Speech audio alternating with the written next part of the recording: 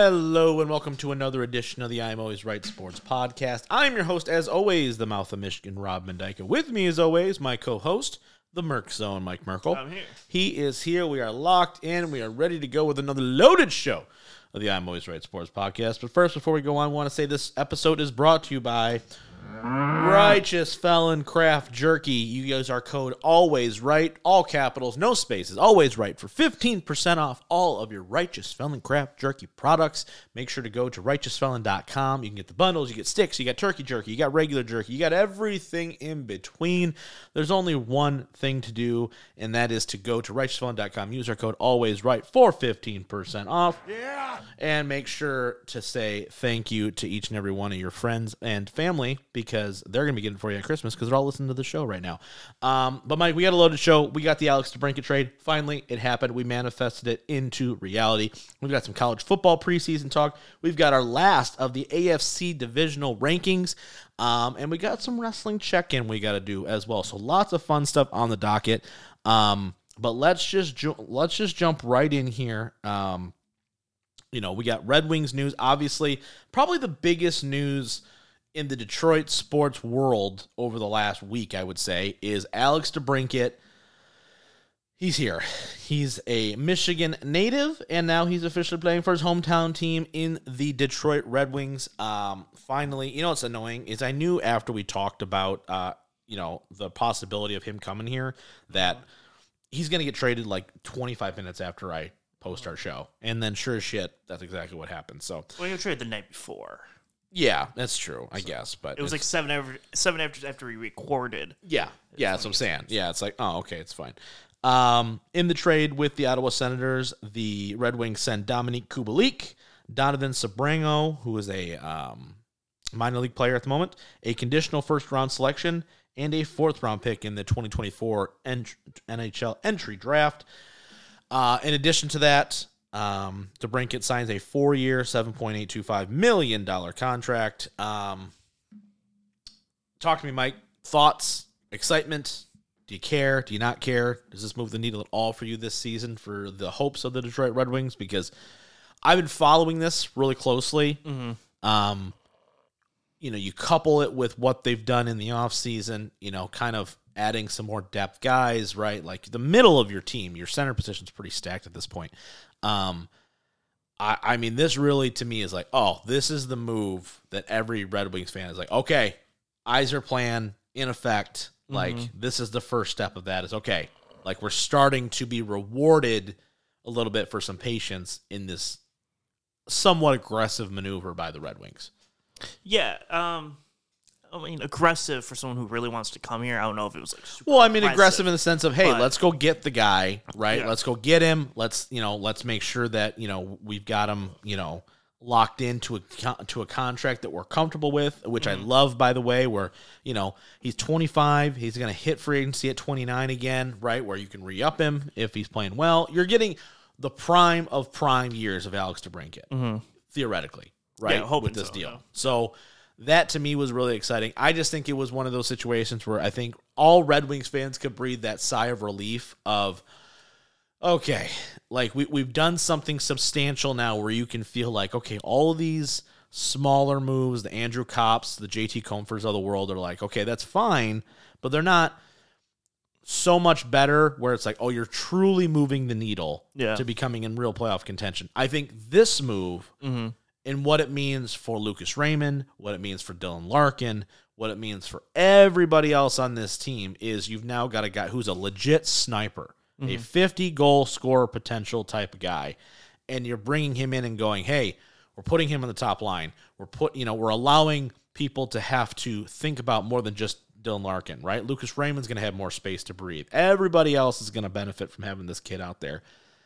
That's where I think everyone went, okay, finally we've made a move where I can feel like that's a legitimate, impactful signing / trade / whatever acquisition that you can go, okay, like that's a first line move we just made. Yeah, I think my only concern from listening to more hockey heads Yeah. than I am. Yeah, shout out to the Wing Wheel podcast, by the way. If you're a big hockey, like, Red Wing fan, they do a fantastic job. I've gotten hooked on, like, the Locked On Yeah, those are good, stuff. too. Yeah, so, for like, sure. they have one for every team, so I go into the Seahawks, the Lions ones, because they have the guys who are, like, in-depth every game reviews, stuff like that. Yeah. And they were just saying how they were not super confident on the defensive end for DeBrincat. No. He's more of an offensive Oh, yeah, threat, absolutely. obviously. Yeah. And I know Red Wings defense hasn't been the best in the last couple of years and stuff. So I think that is my one concern is him improving on the defensive end and helping out there. Because obviously you can go out and average a goal a game, but also if you can't play defense and your guys are going right by you and they're scoring, it evens out to the point where I don't think it's as much of an advantage. Yeah. So I just need to see more defense from him and, getting that part of his game up. Yeah. But the offensive side, like you've said, I don't think there's, 50, goals a game, or 50 goals in a season. Right. I think. Well, and that's the thing, too, right, is I think what you've done and in acquiring a guy like this, right, is I think you've allowed yourself, and some of the signings that they've made as well, where you go, man, the depth on this team is pretty damn solid right now, right? And the problem is that the whole division is pretty damn solid right now. You're looking at some of the competition you have in the division and in the conference. There's 4 or 5 teams that you're looking at where you're going, yeah, they're probably already in the playoffs. You know what I mean? Like, and so it's going to be a tough ask. So it's opposite of what the Tigers are dealing with right now. Yes, exactly. Where everybody's pretty darn good rather than everyone's hot garbage. Yeah. And you're 4 games away from maybe being the best team at under 500. Yeah, exactly. Okay. Yeah. Just throwing out there.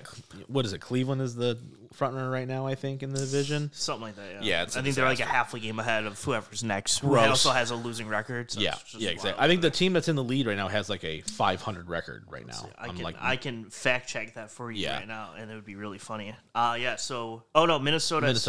47-46. Oh. Is the leader. So they were if we just said yesterday, it probably would have been 500. Yeah, probably. But yeah, no, listen. This is something that I think, like I said, fans have been asking for. Yeah, is he not going to light the world up defensively? No, I agree with that 100%. However, what I do think is that you showed a pretty substantial improvement from last year to 2 years ago under Derek Lalonde, where your defense improved really quite high, right? And I think that by putting more pucks in the net, I think is at the end of the day, it's almost like the offense is the best defense in this situation, right? Where you have more of an offensive zone presence, you have more pressure on the opposing team's defense. I think that's going to kind of shake itself out a little bit. I don't think anybody is bringing him here with the illusion that he's all of a sudden going to become this amazing two-way player where he's just, Mr. Lockdown and everything. But I do agree with you. The defense is a bit of a concern. But if he's putting 50 goals in a year, like if he honestly puts up 35 goals this year, I don't care. Like, I really don't care, because I think that means Larkin's going to be better. It means Raymond's going to be better. It means guys like Andrew Kopp are going to be better. Like, there's just so many things that it's such a trickle-down effect where I think they now have a legitimate, good first line. And like, no, make no mistake, right? Alex DeBrincat is not a top 5 player in the NHL. He's not. But is he a top 40, 50 player in the NHL? Yes. And it's not he's not a superstar, he's a star, right? And I think that's the difference, right? Using the Madden terms, right? Like, oh, he's got star dev. Oh, that's really nice to have. Oh, he's got superstar dev. Oh shit, that's amazing, right? That's kind of where I'm at with it. But love the move. Thankful the Wings were able to get it done. I think it's kind of revitalized a lot of people in the hockey community, at least locally here, where it's like, okay, like, Stevie's making some moves, right? It's a lot easier to be excited when you have a guy bring in here where you have some proven track record of some big playability rather than signing a guy like JT Comfort to 5 years where you're like, okay, that's good. Like, he's a solid, middle line guy. Had set career highs last year, but he also played for Colorado, and Colorado's awesome. So it's like, I don't know how excited I can be about that. I just really think that the plan is slowly but surely starting to come together a little bit, which is fun. And that really kind of starts the real clock for Yzerman of, okay, what do you got, right? Because now you got a 4-year window here with DeBrincat here. You've got Larkin signed long-term. You know the Lucas Raymond contract's coming up. You know Mo Seidert's going to get a new deal pretty soon. So it's like, okay, the salary cap's going to be increasing by roughly $5 to $10 million over the next 2 seasons. Time to make some moves. Time to start making that push, right? Mm-hmm. So it's exciting. Finally, some good things to talk about your Red Wings other than, they may be in a playoff push. Oh, and we're no longer in the playoffs. Got it. So that's exciting. Looking forward to seeing what this new look Red Wing team kind of comes out with. Let's shift focus, though. Let's go to the gridiron. Let's talk some college football preseason talk. We're like, 40 days away, something like that, from the start of the season? Probably 40, 50. Yeah, something like that. I don't know. I can't do math. I'm not good. If you count like week 0, it's like, I think it's like 40 or something. Yeah. So we're almost there, a little over a month away before Michigan starts to trek out on another chance to become national champions before blowing it in the national semis in front of everybody, but it's fine. Mm-hmm. What do we got, Mike? Okay, so we got our 2 days ago. Yeah, we got our college football ranking 2023 projected preseason AP top 25. Okay, who's this from? This is from Fan-Sided Sports. Okay, so I don't. Yeah, they're kind of like a bleacher. I can't imagine the most credible people out there, but they make a list and we react to it. That's what we do out here. And they, because college football doesn't want to release their actual AP ranking until like a week before. So I don't know what the hell they're waiting for. What's the difference? Yeah, just waiting for that injury just in case. Oh, yeah. Major McCarthy hurt his thumb. Okay, well Michigan's 12th. Now. Yeah, now they're 12th. Yeah, I don't think it's going to change drastically from now to week 0. But what are you going to do? Exactly. So. We'll start top to bottom because do you want to go? No, I couldn't care less. So if we go through all 25, we probably want to start from 25. Yeah, I don't. Let's how just far get down to, are we going to to go? 10 and be done with it. Okay. All right. So I really don't care. So I'll have you guess some of these. Oh, jeez. But is this rough? Is this no, a bit? Okay, no, it's not. It's. I think it's pretty straightforward. Okay, I was just making sure. All right. Who do you think they have as number 1 going into the year? Georgia. You would be correct. Okay, I mean, it's pretty hard. I mean, I get it. Like, they lost quite a bit of talent, but it's also hard to be like, you won back-to-back national championships. I will say, 12 months ago, they said the same thing, and they also then just went 15-0 and won the championship. So right, yeah. It's hard. True. It's hard. That's true. Last year, we were going into the season going, man, they lost their linebacker and a whole bunch of defensive guys and a couple receivers. I don't know if they're going to, 15-0 national champion. Okay, cool. So losing the quarterback, though, is pretty hard. Yeah, that is the one difference. They had the dude come in like the second quarter of the national championship because they were winning by 40 already, and he tore it up too. And he absolutely killed TCU's defense. Yeah, who had their starters out still, and he was just easily walking down the field on them. Yeah, so it's Georgia. They got 5 stars galore probably. So yep, I imagine they're the new big dogs in town until someone says no pun intended. But all right, number 2, who we think? I don't know. I don't want to be this person, but I'm just going to say I think Michigan should be there. They are there. Okay, good. Right, I was going to say I didn't want to be accused of being like, come on, but I'm like, this is the best Michigan team Harbaugh's ever had. Yeah, I mean this team is loaded. Yeah, they're loaded, and they've returned everybody that you have. They're bringing back their quarterback. Yeah, and that's huge. They're bringing back a quarterback who can legitimately play. That we've seen it now. Mm-hmm. The big playability is there. You're bringing back the best running back in the conference. You're bringing back the second best running back in the conference. Or third with Trayvon Henderson. Yeah, exactly. He's up there. You got Corum. You've got Donovan Edwards. Thank you. Johnson. Yeah. I mean, your secondary is intact, basically, minus DJ Turner. You've got Will Johnson, who's going to be a top 10 pick in the draft 2 years from now. Yeah. Your D-line didn't lose anybody important. Yeah. You know? Yeah, you didn't go from Hutchinson to no. You Mike didn't Morris. lose. There's not a lot of wiggle room that you lost there. You're so loaded right now with returning players that have big play potential and have been in the big games. It's like... Yeah, and for a lot of the spots that you did lose people, like that DJ Turner, you just here's a senior transfer from UMass or something, right? Who was probably their best player in the conference, transferring over. So at least you have maybe not a name out there, but a guy with experience. You had some young old linemen. I know you lose Olawatimi, but he clearly and then they got a grad senior to come over. So it's like one of those where it's like, we lost a guy. All right, well here's a senior transfer that came in. So the receiving core for me is a little bit scary just a little bit for me right now. You know, you lose Ronnie Bell, you lose Andrew Anthony. You know, you've got Cornelius Johnson still. You've got Roman Wilson. Yeah. Roman Wilson's a dog. Yeah, I like Cornelius Johnson quite a bit as well. And you lose Schumacher, but you have Loveland, that other tight end that came on at the end of last year. So like you have guys that need to step up, right? And that we've seen flashes from. It is just a little bit like if you're looking at one aspect of this Michigan team where you go, okay, where is maybe their weak point? I think it's probably the receiving corps, at least on paper. Could I be completely wrong? Yes. I want to ask you this, Mike, real fast before we go to the other guys. Because this is kind of our first time talking about this iteration of Michigan football this season. Are you concerned at all about Matt Weiss's dismissal? You know, because they were doing like the co-offensive coordinator thing, right? So Sherrod Moore, who was like the offensive line coach / co, and then Matt Weiss was the QB coach / offense coordinator.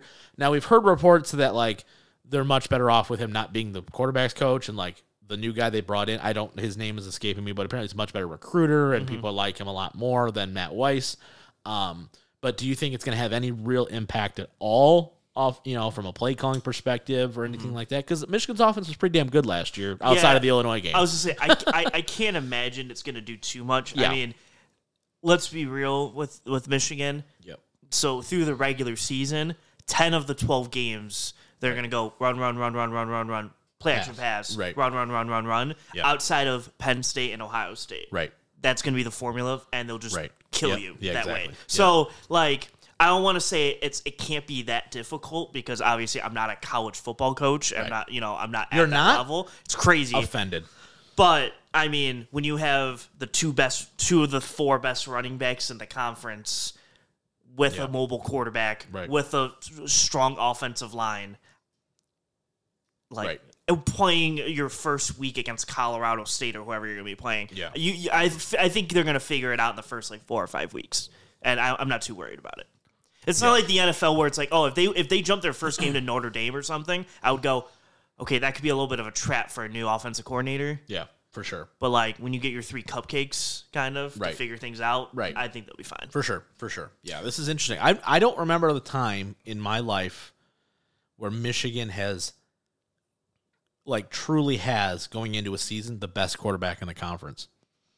Yeah, I mean... Like even when Chad Henne was here, you had Troy Smith. Yeah. Troy Smith won the Heisman. Yeah. You know what I mean? So it's like, when's the last time can legitimately say, oh, they have the most, because Ohio State's losing their guy, right? Penn State's losing their guy. You know, I don't really know if anybody else is really all that much for competition in the Big Ten right now. But you got the Tanner Morgans out there and stuff. Yeah, he's been at Minnesota for 65 years. But is there another Adrian Martinez playing somewhere in Nebraska? This is the first year where it's like, man, you have the most experienced starter who. Oh, we all just forgot about Cade McNamara. I'm sorry. Iowa starter. Listen, when he hands that ball off 47 times a game because Kurt Ferris won't fire his son, because he can't coach offense. I don't know. But look, he's got Eric All now, so clearly they're just going to be... They got something going. They got something brewing over there. Out there. Yeah. All right. These next... I'm going to give you the next couple. Yeah. Because I want to make you struggle and guess some of these, because you won't guess some of these because you're not in the college football realm of knowing what's going on. Is Bama going to be next or something like that? Okay. And that's why I'm not... USC, I'm sure is there. So number 3 is Florida State. Listen, Florida had a great year last year, though. All things considered. So they're now, do I think they're 10-3 last year. Jordan Travis, who was low key dark horse for MVP, even though he wasn't, but he's kind of was. Yeah. He's coming back with a whole bunch of high end playmakers at receiver and running back and stuff. Yeah. Really, what I'm gathering is they're going to be like USC, where there's going to be offensive air raid, and the ACC is garbage. Kind of sucks. Yeah. So don't tell Dabo. Yeah, don't tell Dabo. Well, you can tell Dabo because they're probably the second best team there, and it's not much competition. Right. Or Miami because they paid literally everyone $100 million to go play for them. So Mario Cristobal is a good recruiter. You're all going to come here somewhere or another. It's happening. Yeah. When you can give every single athlete on the team $15 million to come, it's pretty easy. How many houses do you need? 4? Let's start at 4. Number 4, the USC Trojans. Yeah, Caleb Williams. Yeah. There it is. That's all you need to say. No defense, but Caleb Williams. Yep. Hey, it's Oklahoma? Oh, no, it's USC. Oh, yes, Lincoln Riley's attempt. Yes. Yeah. So 5 and 6 are more of your commonplace. You got your Alabama at 5, and you got your Ohio State at 6. Yeah. Good teams always recruit well, but they're not. Ohio State at 6 can't feel good for Ohio State. No, they're used to being 1 or 2 in every one of these ever. Yeah. Unless it's like Georgia, Bama, then them. Then them or something. Yeah. So it's interesting when you throw the Florida States in there, and it's like, oh, Ohio State's Florida State's that. The reason why I didn't. They had a better year last year. I just think for me, the reason why I didn't really think about it was just because I'm like, you play in the ACC, so your numbers are going to be bloated. I want to see you play a real team first a little bit, and I'm sure you can say that a little bit about Michigan, but Michigan still does have to go through Ohio State. Like they still have to go through these teams that are structurally built a little more balanced. Where some of these conferences, it's like Florida State. I guess I could see their schedule to see if they actually, because I would say it, and then because Clemson's not Clemson anymore, if that makes any sense, right? Like they're struggling. They don't have this. They don't have Deshaun Watson or Trevor Lawrence walking through the door again, right? With Mike Williams catching passes from him. Yeah. So to Florida State's credit, or like stinks for them a little bit, but they do open the season against LSU. Okay, that's a good test. So you'll get that initial test, and then they do play week 4 at Clemson. Okay, that'll be a good one. So to fairness to them, they also, the end of the year, they play at Florida and home against Miami and stuff. Yeah. So to their credit, they will have some games to show whether or not they're worthy. Exactly. Of it. If they win the LSU game and the Clemson game, I think people can sit down and go, that's fair. It's comparative of Michigan beating Penn State and Ohio State. Correct. To go, I can see if they go undefeated and you beat LSU and stuff, I could put you there. LSU's another team I'm interested to see where they're at. So speaking of LSU, they come in at number 7. Okay. Yeah, I mean, you go to the SEC championship game, right? I think they had a better year than they expected under Brian Kelly. Brian Kelly turns around every program he goes to, whether it's Cincinnati or Grand Valley, you know what I mean? Wherever he goes, it's usually he makes some headway there really quickly. I mean, he got ordained to national title games. Crazy. Number 8, you're looking at your Texas Longhorns. Really under the Quinn Ewers. Is he good? Is he not good? He better be, because Steve Sarkisian's terrible. Yeah. And I'm not going to lie. I'm not loving the Archie Manning love here. How dare you? How dare you speak against America's second son? How dare you? I don't know. When you play at like a Division 6 school, how dare you? It's crazy to me. It's like playing at like where you went to school. Yeah, exactly. And being like, oh, but you're the best quarterback in Division 6. Oh yeah, the Mac Brons. I'm not going to say names because someone will hear this and I'm going to get chastised for it. But it's very much like that though. Yeah. It's like, oh, you dominated at Division 7. Who the hell cares? Yeah. I actually don't even think he was like undefeated. Well, here's the thing too. It's like, look. And to those guys like that, right, where it's like, hey, look, you're playing at whatever school because that's where you live and all that stuff. Like I'm not bashing you. And to be able to go to college, any college, and have your education paid for through athletics, total respect, mad respect to you. Sure. But we really need to stop being like, oh, this guy's D1. I go, is he D1 though? Is he really D1? Yeah. Like, and listen, some guys, some guys make it. Sure, some guys. Man, he looks amazing compared to guys that are going to be taking accounting classes next year. Yeah, it's the same thing when you look at college guys going to the pros who don't play at high. Exactly, it's your North Dakota States of the world where you go, oh. Can I feel good about Trey Lance when I watch Trevor Lawrence go play LSU and maybe the greatest college football team ever and put up a fight, and I got Trey Lance over here playing he's throwing 100 Division passes 3 in college. and he's throwing 100 passes, and it's like, which one do I take? Right. I don't know. I guess it's a tough call on that one. But it's like the same equivalent, just at a lower level, the high school. I'm just so glad Archman didn't come to Michigan because the hype train would be unreal. Yeah. And it'd be like, all right. I know he would come in against like Penn State, and like blow a game and just get killed. Yeah. I think people hear the last names and like, I hope to God Tom Brady's son doesn't turn into be an athlete, because if he does, it's like, we got Brady's kid, and you're like, well, you got the Bronny train for USC. Exactly. It's we got Bronny James. I go, okay, sure, cool. It's like, what about his younger brother who's I think better? I will say in that credit though, that USC, that first game he plays, it's going to be ridiculous. I know. I'm very excited. They're going to have a weird guy that I think they just recruited called Shabron Brames, I think, and he's like 6'10", 260. He does coach his middle son's AAU, and he looks so funny. Yeah. He just wears like a t-shirt and he's just like yelling at people. And I'm like, could you imagine if you're AAU ref and you call something and LeBron James walks up like, that wasn't a foul. And it's like that Michael Jordan meme where he walks up and goes, I didn't touch him. He goes, you know what, Michael? I trust you. And then he calls it off. Yeah. Oh my God. Yeah. I can't even imagine making that call about anything and being LeBron just looking at you and you go, or what if I'm an idiot? I think he would know he's the all-time leading scorer. He probably knows unless it's like one of those situations where like you're just such a LeBron hater where every time his son touches the ball, tech. You know what I mean? He's like a Jordan fan. Yeah, exactly. He goes, it's like 23 is where I belong. Hilarious. Anyway, all right, finish this list out. Oh my gosh. That was way too much. Go Skip Bayless. Go. Keep bringing up the Western Conference Finals like it matters. Where are you at? You want sabbaticals? Nobody wants to talk to your ass. You got Richard Sherman's unemployed butthole coming on to there. Yeah, Richard Sherman. He was. Can I get Michael Jordan to fuck? Oh my God. I was like, could you imagine? You were just so great. Yeah, Richard Sherman's just a troll. He's awful. Yeah, Richard Sherman is a troll. He has a rough time like, dude, you were good at one point, and then you got really bad really fast.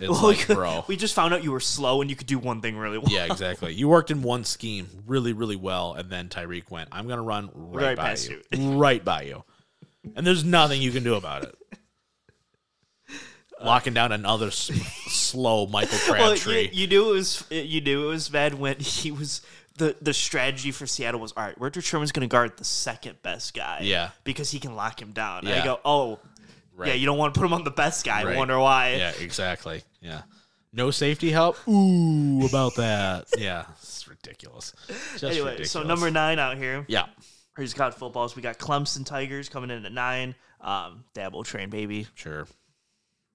They got that Cade Klubnik. Sure. He's a 5-star kid. He was under DJ, and he played for like a game or two. But talk about a guy who fell off the DJ Ungule had. Everybody was all like, "Oh, don't worry. When Trevor leaves, DJ's coming in." When Trevor had COVID for that one Notre Dame game, it was like that 7:30 night game, and he threw like 6 touchdowns. Yep. Everyone was like, "This is like the next coming of Jesus Christ," and then he lost his first start the next year to I think Notre Dame or something crazy.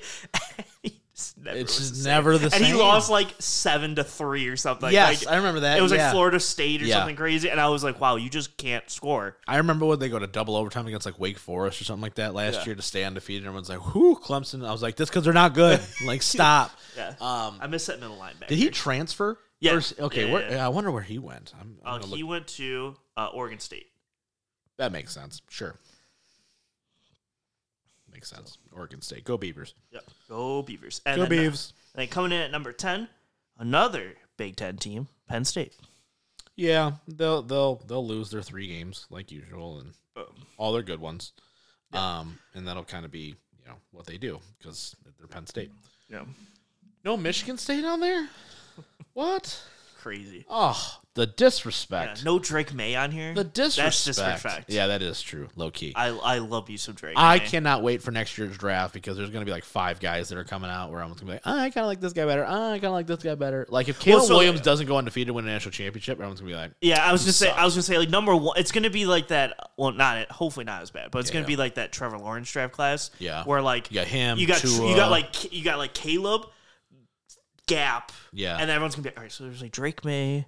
And then there's like J.J. McCarthy, Quinn Ewers, and there's like a lot of names. Yeah, and we're like, we think Drake May is probably the best one of them, but but what if Caleb struggles? But like, Drake May wins the Heisman. Yeah, exactly. Like, yeah, there's gonna be like. But then talk. J.J. McCarthy wins the national championship. People go, we don't really care if he won or not. Next. Yeah, how many carries did Blake Corum get in that championship game? 55. You didn't do anything. Isn't that crazy though? How that works in college football though, where like. You could go undefeated, like Michigan go undefeated this year, win a national title game. But if McCarthy's stat line is like 26-10, people are going to be like, you're probably a fringe first, second round guy. You know what I mean? Isn't that crazy how that works? Where it's like, it's like, it does work like that. Stetson Bennett's like, tell me about it. Stetson Bennett, stop. I mean, he's also 1,000 years old too, but that doesn't help. Stetson Bennett's so funny. Hey, he's going to be awesome. All right, awesome. Was he a Ram now? Yeah. Watching when they trade Stafford somewhere else, and he'll be the new starter there. Exactly. That'll be fun. Exactly. All right, let's shift focus a little bit here. We've got our last AFC Divisional Rankings. Let me talk to him. I love it.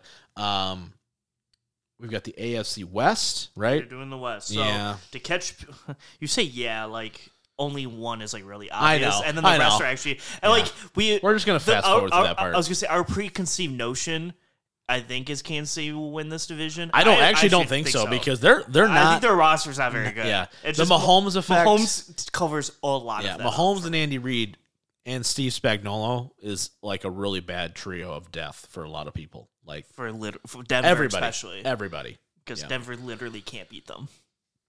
They have Sean Payton, and Russell Wilson is in the best shape of his life. So, okay, he's going to be awesome. Mm-hmm. All right. Mm-hmm.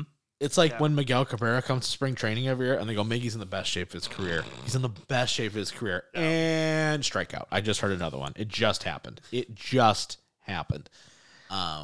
Yeah. No. Anyway. All right, yeah. So to recap, our AFC North we did 3 weeks ago. We had Baltimore coming out of there. Yep. 2 weeks ago, we did the AFC South, and we had the Jacksonville Jaguars coming out of there. Yep. Last week, we did the AFC East, and we had the New York Jets coming out of there. Yep. I think we had some upsets overall, I think, in the AFC. Yeah. You know? I think preconceived would have thought Cincinnati and Buffalo probably coming out of those. Yes. I think we had them just slightly on. I think we had them at 2 for both. But and then we had a surprise number 2 with the Texans finishing in the AFC South. That was pretty shocking. Even though Jacksonville still, for me, was like, yes. Clear and away, yes. But like Texans were a little bit more shocking coming in at 2 there. Than the Colts, maybe. Yeah. And then we're going to run through this division. And then next week, we're going to have the 4 NFCs. Oh, no, we're going to do the 4 AFC winners. Yeah. And they're going to compete to see who's going to come out of the AFC. Correct. And then we're going to start the NFCs. Yep. I guess in crown 2 weeks' AFC, time. NFC champions. And then we the best roster. So last year, if you guys remember, too, the best roster on paper were the Chargers, I believe, who won the whole darn thing. Was it the Chargers or was it the Packers? I think it was the Packers. I think those were the 2 teams. Okay. I think the Chargers came out of the AFC, Yes, right? I think they came out of the AFC. Okay. So man, we were yikes. Chargers. Yeah. Well, we will see if that comes back. I acquiesced to the Packers, and they got that. Kirby Joseph made someone his baby, so it's fine. It's fine. So, Kirby's father, he made it, so he's in the semifinals of the AFC. So yeah, that's true. That's true. Don't because he's not throwing picks to Kirby Joseph anymore, so it works out. Yeah, he doesn't play him this year either, so that's good. That's true. Thank God. Yeah. Anyway, AFC East here, or AFC West. Yeah, AFC West. AFC West. So the West. There you go. There we go. East. I thought you said West. That needs to be a drop. That should have been a drop. Yeah, we should have had that ready. 100%. All right, Denver Broncos. Obviously, they have Russell Wilson on the largest contract literally ever for a bad quarterback. We have Hold on. We have one for that. one. Thank you. I appreciate that. We didn't need it twice, but we appreciate that. Kansas City Chiefs have probably the best quarterback I've ever seen in Patrick Mahomes. The Raiders have just a drop. Yeah, I don't know. We don't know. That's probably the best one. Yeah, do we know Jimmy Garoppolo's even going to play? I mean, it's got to be Jimmy. And then we have the Chargers, who obviously have Justin Herbert. I don't know. Oh, that was rude. That was so mean. Better? Yeah, that helped me a little bit. Okay, all right. The first one was probably more accurate, but the second one raised it up a little bit. I probably should have saved the laughter one for when we talk about the coaching. 4th and 2 from our own 40. Staley, why are you still there? Yeah, exactly. All right, yeah. So Chiefs, Mahomes 1. Yeah. Because, Mahomes. Herbert 2. I'm going to say Russell 3. Russ 3. Just because I don't know if Jimmy's actually going to play. Yeah, Jimmy's foot's messed up. I think it's facing the wrong way or something like that right now. So whether it's him or if it's the other guy, who's the other? Their backup. He would play at New England Brian last year. Hoyer. Oh, is it Brian Hoyer? For the Raiders? Yeah. I thought Brian Hoyer, Aiden O'Connell, Chase Garbers. Oh, wow. Okay, yeah, no, none of those guys I was thinking of. That must have been last year their backup. Remember he played in New England too. Oh, Peterson? Nathaniel? No, not Nathan Peterman. Guy? No, not Peterman. He was a young guy. Long story short, Raiders are 4th. Okay, cool. All right, running back rooms. So we got the Denver Broncos have Javonte Williams and Samaje Perine. He was supposed to be good, Javonte Williams. He was. Yeah. The Chiefs have Isaiah Pacheco and Jerick McKinnon. The Raiders have Josh Jacobs. Question mark? And Amir Abdullah. Oh, Yeah. That's a joke in itself. And the Chargers have Austin Eckler and Joshua Kelly. Okay, so Chargers are one. Yeah. Cool. I think Raiders are 2. Oh, he's coming. He's not going to just sit out a year. Yeah, so Josh Jacobs is 2. 2. I don't know. I would lean Denver 3. I think Pacheco is a product of the system. Yeah, I'm going to go with that. And I'm going to say that with also the receiving room. Yeah. Is the receiving room for the Chiefs, I don't think is great. No. I think it's a product of awesome quarterback play. I could agree with that. I think Javonte Williams is a pretty solid 3-down back. He's not the fantasy darling everybody thought he was going to be last year. Remember that? Everyone was like, Javonte Williams, Denver. And everyone's like, also every other Denver player because Russ is there now and Nathaniel Hackett's cool or something. I don't know. But like anyway, yeah, I'll go Denver 3. I like Samaje Perine too. He was actually one of my favorites coming out of the draft a few years ago. In the line, like if you watch his college tape, he's a bowling ball. He's awesome. Oh, dude, he was really good for Cincinnati. Oh, yeah, he was a solid catch out of the backfield and like. Except for that one throw in the Super Bowl where he just refused to dive for that pass that Joe Burrow flung for his life, which is always hilarious to me, but it's fine. Super Bowl last play of the game. You're like, I'll just let that one go. He's like, tomorrow. We can always come back next year. Question mark. Yeah, and then Pacheco and McKinnon. McKinnon is so hot or not. You know what I mean? Like, yeah, I'd say Chiefs 4, but 3 and 4 are close, but there's a clear divide there. You have 2 guys that are legit top 5 of their position right now. Yeah. I mean, Eckler's probably top 3 in the league right now for like a complete back. Yeah, he's pretty high up there. Yeah, I think he's a little more receiving than running back. You got McCaffrey. You got like Derrick Henry of the worlds, and then he's probably in like a second tier with like a whole bunch of guys probably. Right. Yeah. But yeah, he's pretty damn good. Yeah. Fantasy wise, he's really good. Yeah, fantasy wise, PPR, he is one of the best you can get out there. I wonder why I'm taking McCaffrey first overall. Unless Cade comes to me with that trade offer. Get that kid, I'm waiting for it. Yeah. You're not going to like my terms, but you can send it, Cade. Come on, buddy. All right. Denver Broncos are here. So receiving rooms. So Denver's got Cortland Sutton, Tim Patrick, Jerry Jeudy, and KJ Hamler, and Marvin Mims Jr. They have him too. Because those are all the names I knew. Yeah, there you go. So. Yeah, sure. The Chiefs have MVS from Green Bay, Gardenius Tone, Sky Moore. Yeah, that's terrible. Yeah, Raiders have Devontae Adams, Jacoby Myers, and Hunter Renfrow. Yeah, I don't know if Hunter Renfrow's long for this world in Denver, but we'll see. Yeah. And the Chargers have Mike Williams, Quentin Johnston, Keenan Allen. Wow. And you want to add like Jalen Guyton in there. Buried the lead on that one a little bit. My bad. So Chargers are 1. I was like, where's Keenan Allen at? Well, I just go in order of this list. I was just like, wait a minute. Hold on. Chargers are 1. Raiders are 2. Devontae Adams is ridiculous. And Hunter Renfrow is pretty darn good, too. And then really Jacoby Myers is a deep shot guy, right? He works well in that New England system. That's what, McDaniels is going to run. Yeah. 3 is Broncos and 4 is the Chiefs. Listen, everyone freaked out when Tyreek got traded a year ago, and I get it, and they still won the Super Bowl. But there's not a whole lot out there right now where I'm looking at this receiving core and I go, who? Like, I think Sky Moore may have a big year. He's a little quicker, right? A little shifty guy that they can move around a lot. But, like, who else is on this receiving core? You don't even have McCole Hardman anymore to be like, oh, this is his time to break out. Like, who the hell is their number 1 receiver? Yeah, MVS. Yeah, I guess. Yeah, that's if Kadarius Toney can stay healthy. It'll be interesting. Not great. All right, tight end rooms. Wonder who's going to win this one. So best tight end ever, and then a bunch of other guys.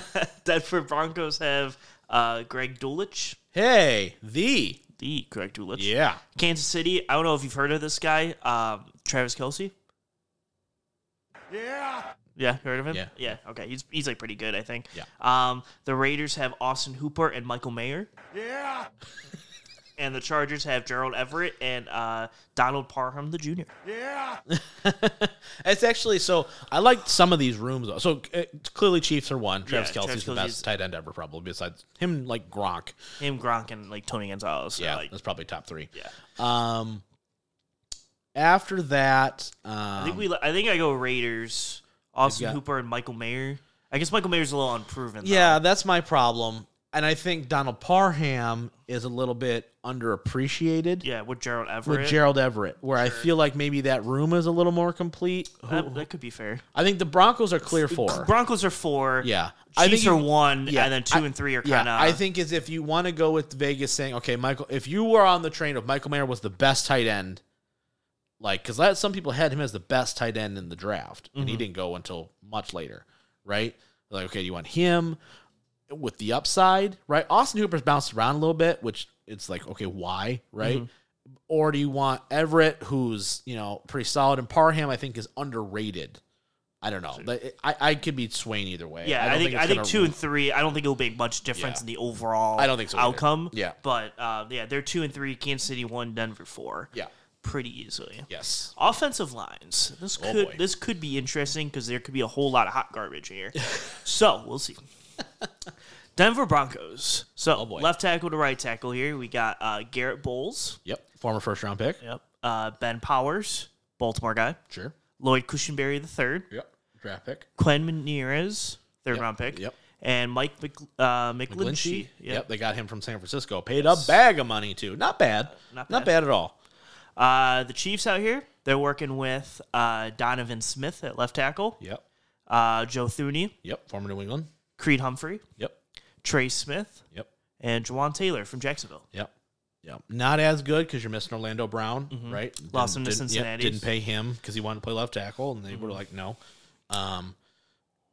Yeah. No, it's not bad, though, by any stretch. All right. The Raiders have Colton Miller. Yep. Former first-round pick. Yep. Dylan Parham. Yep. Third-round pick. Yep. Andre James.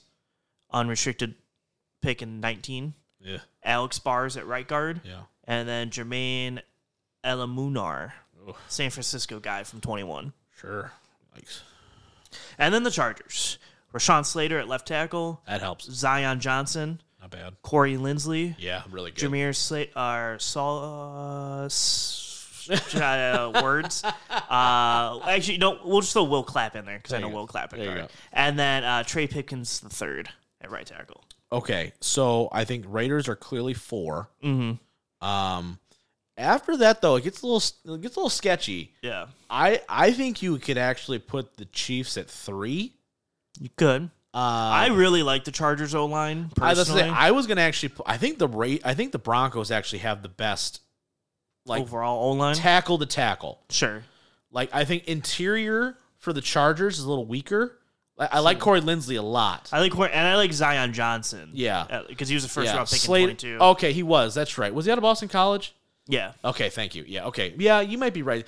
It's just that right guard spot that they don't have. Yeah. And I don't love the right tackle as Trey much. Pipkins? Yeah, I don't love that. Where I feel like listen, McGlinchey's not the best right tackle in the world, right? Let's be very clear. But he's getting a bag of money. Him and Bowles, you got 2 young guys under contract for quite a while. I think that's a little bit better. I think their interior, Menieres is pretty good. I don't know. I think that's a pretty close 1 and 2 for me. Sure. I think Chiefs are 3 though. Yeah. Do you have any agreements? Yeah. No, I don't. Okay. No. Yeah. I mean, if you're looking for best overall talent, like top end talent, then I would say probably Chargers are 1. Because you've got Corey Lindsley has been a all-pro Pro Bowl center for a long time with the Packers. Rashawn Slater didn't play much, but he's awesome. Zion really Johnson's good. a first-round pick, so you would think. Yeah, he's a plug-and-play player. With with guards, it's not as hard either. I think what's more is the right tackle spot for me is what's scary a little bit more for me from the Chargers than it does with the Broncos. Mm-hmm. But I could say top-end talent, though, you've got probably 2 of the first 3 picks in the entire O-line draft. Like, if you're just of all those O-linemen, you would take Slater, probably Joe Thuney, and then Corey Lindsley in that order, right? From all the way up and down, right? So I'll give you Chargers at 1, Broncos 2, Chiefs 3, Raiders 4. Okay. So with that, if Raiders had Alex Leatherwood still, it'd be a debate. Yeah, he adds a lot to that. Terrible. So now looking at totality of offense, I think we can just put into agreement that the Raiders are 4 because they've been almost 4 in everything. Yeah. The worst quarterback, the worst O-line, worst tight end group. Second to worst tight end group or something like that. Yeah, and then you've got second wide receiver group and second running back. Yeah. So skill position is not terrible, but the ability to get the ball to those skill positions is limited at best. Yes. So Raiders 4. Yeah. Then it gets interesting. It's pretty damn close. Listen, the problem is if you take Mahomes out of this offense. Mm-hmm. And you put this level of talent on any other roster, you go. Yeah, I think on level of talent, I think Chargers are 1. Yeah, I think so too. I think you've got let's run through. Best O-line, best running back, second best quarterback, best receiving group, and probably second or third best tight end group. Yes. So let's see. Hold on. Second best quarterback, best O-line, best running back, and best receiving core. They're one. Yeah, they're one. They're one. They're Sorry, ones in just about everything. They're just one. Imagine if Mahomes was on this team. Yeah, that's not listen. Justin Herbert's a top 5-6 QB probably right now in the league. Yeah. Imagine like Joe Burrow on this team. Yeah, exactly. Somebody who's just like screw it, just throwing dots. Maybe a little bit better than Herbert at this moment. Yeah. I think Chargers are 1. Raiders are 4. So it's kind of like. I think Denver beats out the Chiefs in more, but it's the Mahomes-Kelsey effect. That's really hard to... Yes, I agree with you 1,000%. I think they've got... God, the Mahomes thing is so hard. And then it goes, if it's that close, we go to coaching, and I go, okay, Sean Payton or Andy Reid. I know. And it doesn't make it that... It's probably Andy Reid and the Chiefs then. Yeah, I'm going to say Chiefs too. Because I can overlook them being number 1 because there's so many categories where they're just not as good. Yeah. But when you have potentially the best tight end ever and already a top 10 quarterback of all time on your team, it's pretty hard to not give it to them. So I'll say Chiefs 2, Broncos. Well, listen, if Russ goes out there, throws a whole bunch of dots, this conversation next year may be different. Mm-hmm. You know? If we were doing this 1 week into the season after the Lions, whoop that ass on national television, then maybe. But, Okay. Sure. Yeah. That's what I'm going to say right there. All right.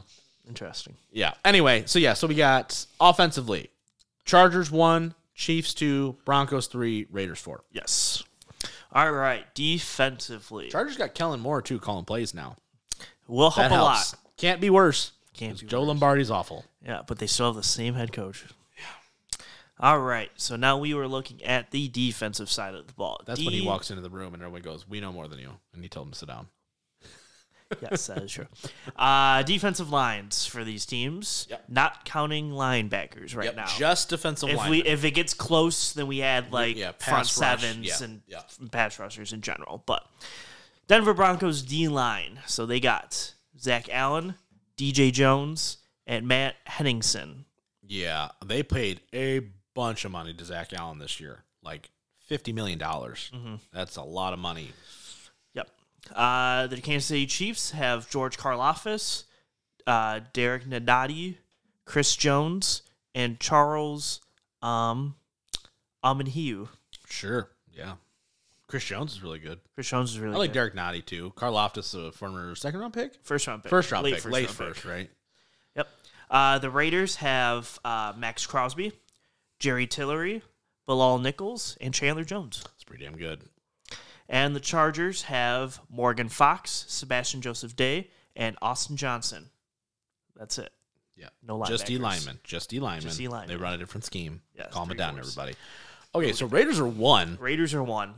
D-line's really good. I'm going to put, So probably Kansas City at 2. Kansas City's probably 2. Chris Jones. Because Chris Jones is clearly the best player there. Who's 3? I wouldn't hate you if you said Denver's 3. But them and the Chargers, I think Denver's 3. Denver's 3. Just Zach Allen by himself is probably better than what the Chargers can offer in the front 3. Sebastian Joseph Day is a good interior player. Morgan Fox is fine. Yeah, it's fine. Austin Johnson's fine. Yeah, so. But when we go to linebacker, this is good. And when you add the pass rush, it moves a little bit. Right. All right, Denver Broncos linebacking crew. Okay. So they have Baron Browning, Josie Jewell, and Alex Singleton, and Randy Gregory. Yeah, they pay a lot of money to Randy Gregory. They did pay a lot to Randy Gregory. Yeah. The Kansas City Chiefs run with Willie Gay, Nick Bolton. Yep. So they run the little 5-2. Nick Bolton, former first-round pick. Yep. Second-round pick. Second-round pick? Shit, I flipped those. I must have flipped those. The Raiders have Robert Spillane, Divine Diablo, and Wait. I'm sorry. His name is Divine Diablo? Yeah.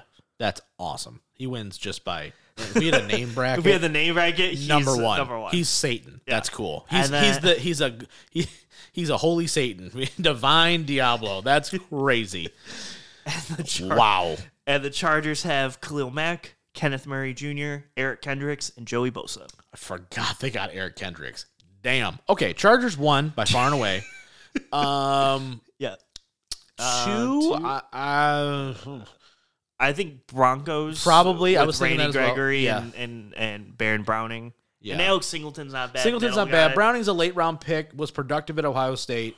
I'll give them the nod there. 3 would be Kansas City. Kansas City. Nick Bolton. Yep. And then 4, I don't know anybody on that roster. No. So from a linebacking perspective. So if we want to count now, because this might change a little bit. So front seven. Front sevens. I would say the Chargers move up considerably at this point. I think it's a race between. I think they have a more well-rounded front seven than everybody else. Yes. I would put Chargers 1. I would put probably Chiefs 2, maybe. Yeah. And then Raiders. So 3? the only thing with because the Raiders I have no idea what their linebacker play looks like at all. Yeah, see that's hard because I like Denver because you get Zach Allen in there, and then you get like Baron Browning, Alex Singleton, and Randy Gregory. Yeah. For the Chiefs, you're looking at like Chris Jones, sure, and George Karlaftis, I guess. Yeah. And then like Nick Bolton, Willie Gay. Yeah. I don't think the linebacker group adds a lot to that. Okay. I think Randy Gregory. When he's on, adds more. Okay. And the hard part about the Raiders is I think their front 4, like we said, is number 1. Really good. But those linebackers, I don't know. So you're not adding any more to that either. Right, so I would agree with you with the Chargers being 1. Okay. Because I think their front set, their linebacker play by itself is probably the best room in football. Yeah. Like that linebacker room is insane. It's really good. Yeah. Khalil Mack needs to get back to Khalil Mack though, because he was not very good. He was not very good. But it's really hard to kind of. It's tough. Yeah. It's really tough because that D line for Vegas is really nice. The D line's nice. Linebackers not so who knows. Yeah. Broncos and Chiefs both have one standout piece on the D line. Yeah, Chris Jones takes it over Zach Allen for me. Yeah, but then it's like, do you add in the Randy Gregory, Baron Browning, when the Chiefs don't really have that extra booster to the front seven? Do we want to go another level then and go, okay, who's calling defensive plays? Sure, we can. Because at that point, it's like you got Spags or name the D coordinator for Vegas. Yeah, I can give you or the name for now. Denver. Who is the D coordinator? Oh, it's Vic Fangio, isn't it, for Denver? Oh no, it's is it Vic Fangio for Denver? No, it's Vance Joseph. Vance Joseph. That's not easy pick. Also, Joe Lombardi is the Denver Bronco offensive coordinator. But that's just a title, though. Remember, he was the OC/quarterbacks coach for New Orleans forever. No, sure. Sean Payton's calling plays. He just follows Sean Payton. Mick Lombardi is the Raiders offensive coordinator. I highly doubt they're probably any relation. I just thought it was funny. I'd be looking at these, and I was like, all the Lombardis. You ever last name Lombardi? You can coach. Yeah. Okay, so Chargers are 1 in terms of front sevens. Yeah. How do we want to rank these 2 through 4? Because it might be tough. important. It's tough. I'm trying to think. Yeah, I don't know. That's gonna be a tough one. I want to almost. I feel like I don't want to put the Raiders last, but I feel like. Well, here's the thing. The Raiders have probably the 2 out of the 3 best players in the front 7. If we take the Chargers completely out of it for a second. Sure. Everybody else available in the front 7, the Raiders have the 2 best probably players. Or 2 out of the 3. Chris Jones, Crosby, and Jones. And Chandler Jones. Okay. Right? Yeah. So does that mean more where their linebackers don't have to do as much because you've got 2 guys that are so much more dominant than everybody else? Yeah. They could. You know what I mean? Yeah. So that's I guess my issue that I'm having. Like Denver, I don't think, even with Randy Gregory, has a top does not have any, I would say, true top end talent at any one position. No, you're not wrong there. I think they're just like average around everywhere. The board. Right. Where I feel like you have bright spots with both the Raiders and the Chiefs, respectively. Sure. So that's where I'm kind of hindering. It's like, okay, would you rather have a bunch of average, or would you have a star and then so afterwards? Yeah. Like maybe a little, like maybe a step below average, where like you're serviceable, I guess is the best way of putting that. Yeah. Like they have serviceable linebackers, but they have way above average pass rush. Yeah, I do like looking at like Chris Jones and his impact, or like Max Crosby. Yeah, they're freaks. I think they're freaks. So I would probably take that. Okay. So I'd probably line in with the Denver being 4. Yeah, but not being like super far. Yeah, it's off. not close. Yeah, it's not like, oh my god, this is a really bad defensive front 7. It's just compared to the others in the division, I think it's pretty darn hard. Yeah, you know what I mean. Yeah, I would tend to go. I know, and that's I think I would go Chiefs 2. Yeah, that's what I'm saying. Yeah, Chiefs 2, Raiders 3, and Denver 4. Yeah, right. I could live with that. Yeah, because the linebacking core's not bad for the Chiefs. No, Willie it's not. Gay and Nick Bolton aren't bad. No, adding with Chris Jones and George Karlaftis, I think it's actually right. And I think it's like I said, it's better. And like Chris Jones, the best defensive tackle, not named Aaron Donald. Yeah. So. Yep. And then and Lee McNeil, but we're not going to talk about it. Yeah. Who's that guy again? I forgot. Secondaries here. So left corner to right corner with maybe a nickel if they know if I can pinpoint the name. Denver Broncos have Pat Surtain, Kareem Jackson, really good. Justin Simmons, really good, and Damari Mathis at right Damari corner. Mathis. Yep. The Chiefs have Jalen Watson, Brian Cook, Justin Reed, and L'Jarius Sneed. Oh, and Trent McDuffie. Yeah. Go back. Yeah. I add him in there. The Raiders have Duke Shelley, Marcus Epps, Trevon Moorheg, and David Long Jr. Yeah. I don't like that at all. And then the Chargers have Asante Samuel Jr., Derwin James, Alohi Gilman, J.C. Jackson, and Michael Davis. Yikes. Okay, so I'm going to put the Raiders at 4. Yes. Okay. I like Trayvon Moorheg, but I don't like anything else. Yes, I would agree with that. I think give me Denver's really good. Denver's got Pat Surtain. Mm-hmm. That's pretty damn nice. Kareem Jackson, and Justin Simmons with Damari Mathis. Yeah, that's not bad. Yeah. I think Chiefs are 3. Yes. I think Chiefs are 3. Yeah. I like Sneed's good. Justin Reed's solid. Trent McDuffie can be good. But Jalen Watson, I don't know much about, and Brian Cook, I've never heard of. No. So I think Chiefs are 3. Yep. I think the only weakness on the Chargers is that second safety spot. Correct. Now, I also want to throw in there, too, from a health perspective, right? We sometimes have some issues with Mr. Derwin James. And J.C. Jackson. And J.C. Jackson. Sure. So, and that's the thing. And I don't know. Here's the problem, too. We're both big Asante Samuel fans. Mm-hmm. So I don't want to read too much into like how much we like him as a player as compared to his actual productivity as a player. Yeah, he gets beat a lot. Yeah. So that's the thing. It's like on paper, I like him a lot. But from an impact perspective, is he necessarily better? Like Pat Surtain's the best corner on this list. Absolutely. And I don't really think it's close. It's not. He's a top 3 corner. Exactly. Just in general. Justin Simmons, very good football player. Mm-hmm. I would be kind of thinking maybe Denver's got it. Yeah, I think Denver, and then I think Chargers are 2. Yeah, I wouldn't disagree with that. So then we'd have Denver 1, Chargers 2, Chiefs 3, Raiders 4. Yeah. And so that fills out the defensive side, and so in overall defenses. Yeah. Yikes. Is it Chargers 1? They were second in the front 7, and second. They were second and second. Were they second? No, they were first, right? No, they're first in the pass rush. Yeah, sorry. Yeah, they're first in D-line, second in secondary, so they have to be. Yeah, they're first. Chargers, then I would say... Denver... No, Denver was... I don't know. Denver was pretty low. Denver was 4 on D-line, but they're first in that. Mm-hmm. So I think Chiefs were... more average throughout. Chiefs were... second and third. Yeah, so I think it would go Chargers, Chiefs... Denver Raiders, because Raiders are so bad on the secondary. Yeah, because they're the worst in the secondary, but they're second in pass rush, right? Yeah, probably.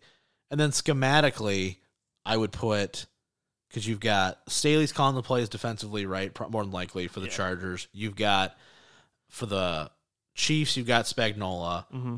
For the Broncos, you've got Vance Joseph, who's a very good defensive coordinator. I don't even know who the D coordinator is for the Raiders. It is Patrick Graham. Yeah, no, hard path. Yeah. So Raiders 4? Yeah, so Raiders 4. Yeah. And so, with that being said, best team? Still Chargers. Chargers. Yeah, still Chargers. Chargers are 1. The problem is that Mahomes exists. This would be such a walkaway easy difference if Mahomes wasn't a thing. It is. Because, and here's the thing, I want to clarify this because I think it's important. We're not picking the team that's going to win the division. Mm-hmm. We're picking the team that on paper has the best overall quality of depth and starters on their team. Like when they're rolling out there, their top 11, who's got the best roster? Yeah. That's what it is, player for player. Yeah. If that player, I legitimately, I think only one of the 4 that we picked so far is actually going to win their division. Right? Isn't that crazy to think about? Where you're like, it's like, are the Jets going to win it? Yeah, I don't know. Can Baltimore stay healthy enough? Yes, potentially, but could they? I don't know. Yeah, Jacksonville will. Yeah, Jacksonville. I mean, you're so far ahead of everybody else. I would hope so, barring a complete and utter disaster, right? But these are close. If I had to pick my winners, I'm picking Cincinnati, I'm picking Buffalo, I'm picking the Chiefs, and I'm picking Jacksonville. That's who I'm picking in the AFC. But on roster size, we're picking Baltimore, the Jets, the Chargers. Because you're looking at it, if it's about the end of the day, and I like the way we do it, where it's like if we're drafting players for spots, and we're taking everybody at their positions and you rank them compared to one another, who's got the best players? That's how you have to rationalize this sometimes. Chris Jones is a top 5 defensive player in the NFL right now. That has to put some weight on it, you know? But Pat Mahomes, man, it's so hard to overlook that massive shadow, right, above it. So it's like, I think Chiefs fans, if they would listen to this, they'd be like, I can't believe you don't have the Chiefs won. It's like, because your roster is so protected. And they're getting to the point if they didn't win another Super Bowl last year, like they lost to Burrow again or something, right? I think a lot more people be like, Brett Veach needs to do something because you're basically doing what the Packers would do, right? Where, we've got Rodgers, he's the best quarterback in the league. We can just draft who we want to and hope to God that it works, right? Yeah. Where the Chiefs are like, because I wouldn't say the Chiefs have hit home runs with draft picks. Clyde Edwards-Helaire was a big swing and a miss. I think the Chiefs are more, because they won the Super Bowl, looking into the Patriots territory. Yes. Where it's like... Yes, our process is working. We have the coach. Yeah. Everything works as long as Mahomes is on the field. Yes, if Mahomes is out there and he's throwing and doing his thing, like Brady's out there... Yeah. We can, he fills so many holes. Correct. That, we can get rid of Orlando Brown. Doesn't matter. Why? Because he's so mobile, he's going to be fine, right? We don't need a Randy Moss because we're just going to do this. Yeah, we can roll with Julian Edelman and Danny Amendola and go win a Super Bowl. Exactly. Right. And I think that's a perfect kind of comparison. We have the scheme, we have the culture, we have the right sauce, and the sauce is just Mahomes. That's all it is. It's him and Reed together. Him, Reed, and Kelsey. Right. The three-headed monster. Yeah. Yeah, it's a tough act because you look at defensively and you just go, but then if it's all, you're bringing the right scheme. Steve Spagnuolo is fantastic at what he does. Won multiple Super Bowls with the Giants. He beat what you are offensively, right? He beat those explosive teams. So, yeah, I think it's a lot of fun. All right, let's shift focus. Baby. Yeah, last topic of the day. Yeah, let me talk to you. Yeah. Pro Wrestling Check-in, Mike. Lots of stuff going on. We are just mere weeks away. Less than 3. Yeah, from SummerSlam weekend. Can't wait. It's going to be a lot of fun. But let's start out on the other side. Let's start on the other channel, AEW, coming off a huge Collision show where we crowned the Owen Hart Foundation winners. Ricky Starks turning heel, I guess. Maybe. Questionably. I don't know why. See, screw you, Jushin. I'm thinking that from you. Exactly. Jushin's like, dude, you know how long it took me to put on this costume? It's going here for 7 seconds. And then Willow Nightingale getting the win on the other side, which I was also a little bit shocked by. Punk taking the loss, I guess, is important. I was going to say, that's probably more of the big story. Exactly. And we had a banger of a tag title match. FTR getting that win over Bullet Club Gold. We're right on the cusp, right? We're a few weeks away from All In as well, and then we have All Out the next week. I want to ask you about that, though. Does that concern you at all, where it's like we got back-to-back weeks, where we've got a pay-per-view. Like, it just feels like somebody planned this wrong. Mm-hmm. You know what I mean? Yeah. Like, it's like, oh, we got these dates and we got to do them. Yeah. And it's like, that doesn't really compute for me. Like, WWE's pushed it. We're like, hey, in 3 weeks' time, we've got another show, right? Like, we've got this and then Great Balls of Fire or something stupid that no one cares about. Like, they've done it. Sure. But back-to-back weeks, that's a tough ask, especially if you're going to ask people to pay $50 for All In and then another $50 for All Out. There's no way the quality of All Out is going to be so much where you're like, oh, I got to buy this show now. Yeah, I'm actually just more interested. Yeah. Than I'm not concerned. No? Okay. I'm just interested in how they're going to try to pull it off. Yeah, right. Like, I guess, like, there is concern in there because I don't know if it's going to go off very well. Yeah. But I'm just interested in, like, are they going to do a lot of, like, is it going to be, like, almost like a split roster thing where, like, half of your roster mostly is on All In? Right. Or is All In going to be a lot of, not a lot of, but, like, is it going to be a lot, like, a good amount of international talent from London coming in? Right. Like, are you going to get, like, more of the Ospreys and the, I guess Pac is a normal guy, but, like, like some of these are you going to bring in guys outside of the company? Are you bringing in New Japan guys? Are you going to bring, is All In going to be, I'm going to bring in and make, like, a Forbidden Door type thing where we're making these big matches? Right. And then All Out is just going to be, okay, here's our storyline driven 7 or 8 matches that we're going to put on. Yeah. The one good thing that could come out of this is we might have, like, a 5 or 6 match card on both these shows instead of being like 2 15-match cards. So that could be one good thing. But yeah, I'm really fascinated to see how this is. I want to ask you about this too. So there's some reports coming out about, you know, Warner Brothers potentially redoing their pay-per-view deal with AEW as well, where AEW might be doing more pay-per-views, even going month to month now. Now, I will be the first to say it, and this is on this show too. I will not be paying for every single AEW show if they go month to month. Can't do it. Sorry, I'm not spending $50 a month every month on stuff, right? I know we can watch it on other means, but point being, not doing it. Sure. Now, if they can get on a streaming service, though, like WWE's doing, I'm all in for that. I do worry, though, that if you go to a 12-month thing, right, you're a victim of what you've criticized in the past, right, of not letting stuff breathe. You know, we're shotgunning everything. I want to get your thoughts on a potential move to a 8 to 12 pay-per-view schedule rather than the traditional core 4. Yeah, 5, I guess 5 now. Yeah, 5. Yeah. Yes, my worry initially, because they're going to do 6 this year. Yeah, with All In. Yeah. So my worry initially. Yeah. So the original thing is, the plan is to go to a streaming service, apparently, according to Dave Meltzer and Alvarez. Apparently, HBO doesn't have the capability to do streaming. Okay, like live. Like they can't do the live streaming. Tap yet. into it. Yeah. Like they are still working on the technology to do it. Right. Like that's what they want to do, and they've been wanting to do it. They want to get away from Bleacher and go to HBO. Makes sense. Or Max or whatever. Yeah. But they just can't because Max can't hold that bandwidth of people watching a live show. And I can appreciate the fact that they don't want to go to a service where they haven't tested it, because the worst thing possible is, hey, our first show on HBO Max is this. Yeah, you don't want your first show be on. You don't want your first show being All In and then it cutting out every 30 seconds. Yeah, that'd be really. You know bad. What I mean? So they're trying to get that like figured out and probably tested before. Yeah. And the first show is going to be really bad because of it, because like you're going to have. Oh, delays. 500,000 it's going to be the beginning of the checking. WWE Network, where it was a shit show for the first couple months. Yeah.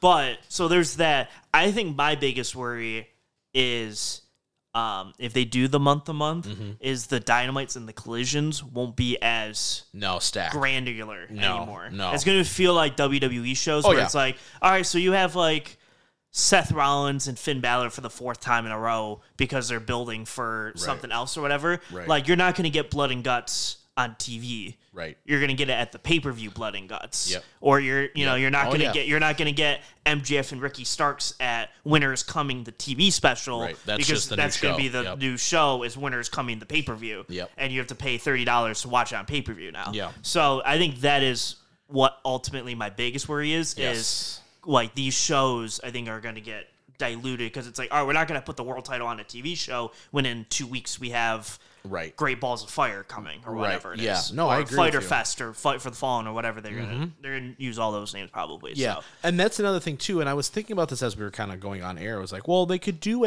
what WWE did a long time ago with the In Your House series, right? The problem is that when you've been giving that away for free the last 5 years, you can't do a In Your House Winter is Coming because you're like, oh, so I already know what I'm getting. Like the quality is not better.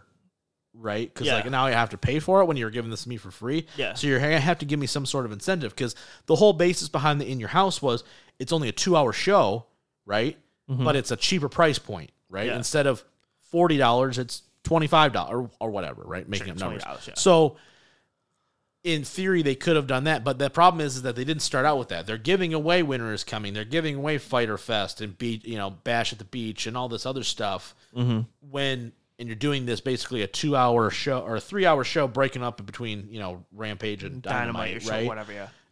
You gave it away for free. So you better be giving me something of a higher quality if you're going to expect me to start paying for it now. Yeah. In addition to that, right, it's like, okay, you've been so reliant upon like these over long arching stories, right? How do you adjust yourself booking wise now to where I got to make these shows worth it? Right, I got to make, we got to have some sort of progression. That's something that AEW really hasn't had to do. That's why I'm so fascinated. Now, 1 week is hard, but I'm fascinated with All In and All Out. I'm almost worried that they're going to dilute one another because you have them in back-to-back weekends, right? Yeah. Where it's like, man, you're really promoting All Out Wembley. Like, this is a big freaking deal. But, oh, by the way, we've got All Out, right? Or it's, yeah, All Out's our biggest show of the year. Oh, yeah, we're doing this big old show in Wembley the week before, but All Out's the one we should care. Like, you know what I mean? It's kind of like cannibalization, right? And then obviously, normally they're not going to do back-to-back weeks. No. It might have just been like they had the All Out venue booked, and then they were like, oh, what days can we do All In? Oh, the week before. Yeah. Well, we have to do it. Like, you know what I mean? Like, it might not have been a well-thought-out or planned thing that they're just going to have to make work. Right. But I think my biggest worry is the week-to-week show, I think, will almost become like Raw and SmackDown, where mostly they're unwatchable. Yeah, you got a segment or two that you care about. Everything else is just like, all right, that was fun.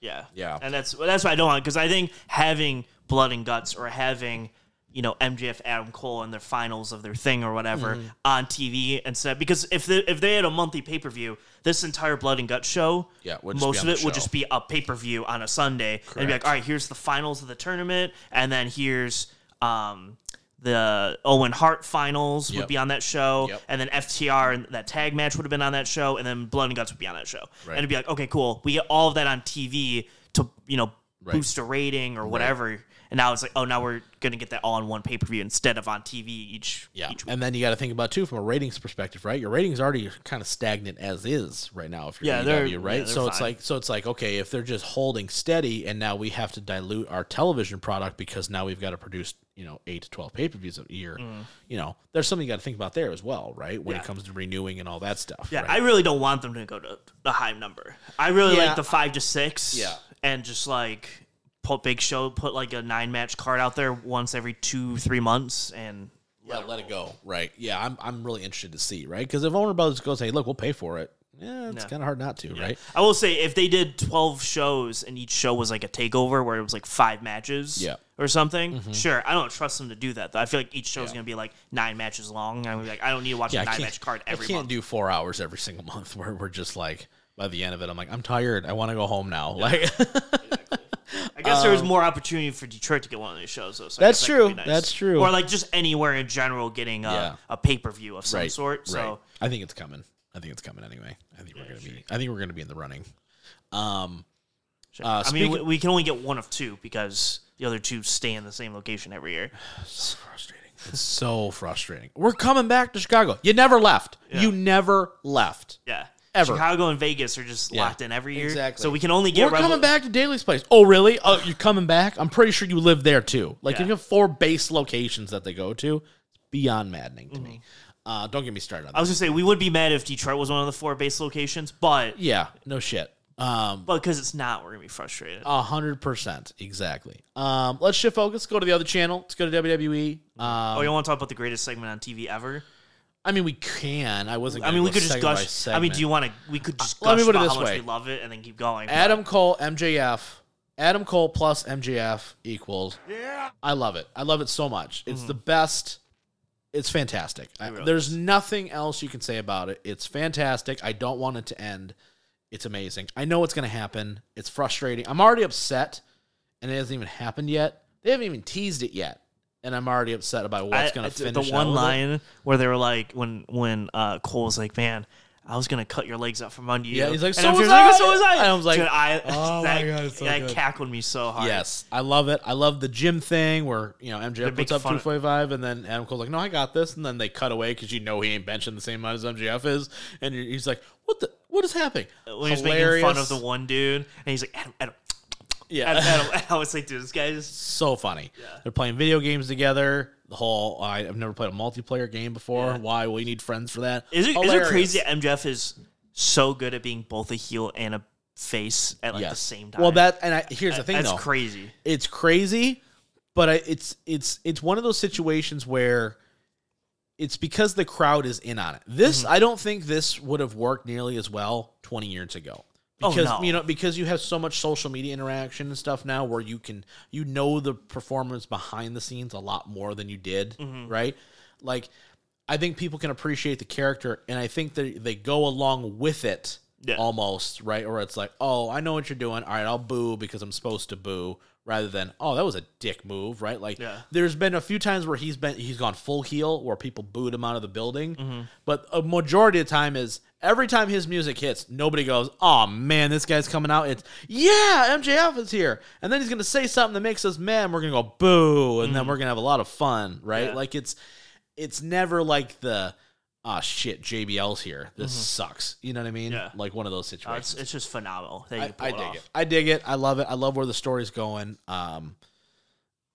If they blow it off in the finals, I'll be upset. If they blow it off, if they win this whole tournament thing, which basically the whole tournament very much feels like, hey, we just want Adam Cole and MJF to have more screen time without facing each other. That's what this feels like. No, it was a creative way instead of doing the whole you're gonna have to fight through 7 different rounds of people to get to me. That was like every MJF storyline for a really long time. Right. I like how the last couple pay-per-views, right, like since the Bryan one, the last 2, I guess, or 3, they've found a new wrinkle way to be like, okay, how can we get this story there without doing trials of MJF every single time? It's amazing how good they do this, and then you look at the Jungle Boy storyline and you go, this is rough. Well, he's got an FTW title shot. I mean, it's the same way where it's like, how do you look at the bloodline and you go, how is everything else how do you go? Bad? And then we go to Theory and you go, oh. Yeah, it's literally Theory walks out right after the 40-minute bloodline segment and you go, how is it so 180? Yeah, I know. It's crazy. It's the same thing. It's crazy. Let's shift focus to WWE, though, right? Like I said, we're on the precipice of SummerSlam, just a couple weeks away. Super excited about that. I want to get your thoughts, Mike, on a couple things. Number one, I want to get your thoughts on, all right, this Roman J thing, right? We've talked about this ad nauseum at this point. Are you a little bummed out that it's just a single and not more? Like, I was really hoping we were going to get to the Fatal 4-Way, and it may be coming still, right? I don't know. Not at SummerSlam. No, not at SummerSlam, clearly. It just feels a little bit like, but there's just no way Jay's winning this match. Yeah, so here's where I'm at with it. Yeah. Is the same percentage that I thought that Roman could beat Cody is the same percentage I think that Jay could beat Roman. Right. Like, I do think there is like a line there. Yeah. Is it high? Absolutely not. Yeah. But like, you could convince me it could happen. Yeah. And that's a scary proposition. 100% is, but like that promo he cut. Oh yeah. This past Friday, or 2 Fridays ago. I don't know. I don't know when it was, but when he was like, no, like he was like really passionate about he wanted to be the new tribal chief, and it was like by himself. I think it was last week. I was listening to that. I was like, man, they're real. Like, they're pulling it. Like, like I can feel like if he won it, I would go. And maybe and I would also say the reason why I really don't think if Jay didn't pin Roman at Money in the Bank, I would feel a little more confident it would happen at SummerSlam. Right. I can't see him pinning him back-to-back pay-per-views. Right, that's another thing. I think the good thing about this build is, to your point, right, where like, okay, I feel like we're going to be in the crowd that night, and I know for a fact they're going to get me at a point where he's going to hit the super kick. 1,000%. He's going to hit the splash. And you're going to go, Solo's gone. No, like no one's there. Solo's going to accidentally hit him with the spike or something. Exactly. Splash. Yep. There will be a moment where Jay goes, my gosh. Jay's going to win this right now. Yeah. Oh, exactly. 1,000%. Yep. And I think at the end of it, that's the beauty of it. Yeah. Right? And I think that's the thing that I think where you go, that's masterful storytelling. Right? Yeah. Like, that is something, like, do I want Jay to beat Roman? 100% no. Mm-hmm. No, I don't. I don't want it. I do think there's more meat on the bone for that Cody Roman. I didn't think we got enough of that, right? We got 6 weeks of it, and that's it, right? I do think there's more to it. But the fact that you have now elevated somebody like Jey Uso to the main event, and people can believe it and get behind it and are ready and are like, yes, let's go Jey Uso, right? I dig it. I really do. I dig it. I'm scared a little bit, low key. I just can't imagine they're going to pull the trigger on it. I just don't think it happens. I'd be shocked, but like I said, like that's why I say it's the same percentage, because I was like, there's going to be a moment Roman spears Cody. I'm going to be like, man, it's going to get me, because I didn't think it's going to happen, but it's going to happen. Yeah. And then it happened, obviously. Yeah. Like, it's close enough to me at that point where I'm like, I wouldn't be shocked necessarily, but I'm like strongly on one camp. I have a thought in my head of how the match is going to go, where it's like Solo's going to try to interfere. Roman's going to get mad, so Solo turns on Roman. But then instead, when he finally decides to make the turn, he like hits a super kick on Jay instead. By accident. Then Roman hits Solo. Then Roman finishes Jay off to win, and then that's how we spin it off into the 3 against him. You know, I could see that happening, where it's like he was going to cost Roman, but he fucked up type thing. I could see that happening, but I'm digging it. I'm loving the fact that we can get, you know, we're elevating guys at the same time, where we're keeping it fresh. We're keeping it where it's like, okay, you can't miss these segments, right? And it's something that WWE's not had in a very long time. Oh. Speaking of things that you can't miss anymore, Mr. LA Knight is on a fever pitch right now. And we talked about, you know, him at the Money in the Bank a little bit. We thought he was probably the favorite going in. You know, they went with Priest instead. Is it almost at this point for you with the LA Knight character where you're like, okay, they either have to give him the U.S. title or they're going to completely miss the boat? Because I'm at the point where, like, he's continuously getting bigger and bigger reactions, right? And everybody was losing their minds when they announced this U.S. Open Invitational thing, and he wasn't in it. Everyone's like, what? I can't even, what, you know what I mean? And then he came out and he's like, next week. And they're like, oh, okay, good. You know what I mean? It feels like, because wrestling promoters do this. Tony Khan's done it. Vince McMahon's done it. Triple H has done it, where it's like, hey, you have this really like popular character. Well, let's just wait it out a couple more weeks. And they go, no, like the moment's right now, right? Like, this is LA Knight's time. I'm not saying put the world title on him, rather, but like, this is a moment where you've got a guy that is speaking solely organically. He hasn't been in one memorable feud since he got here. Yeah. But he's just getting over.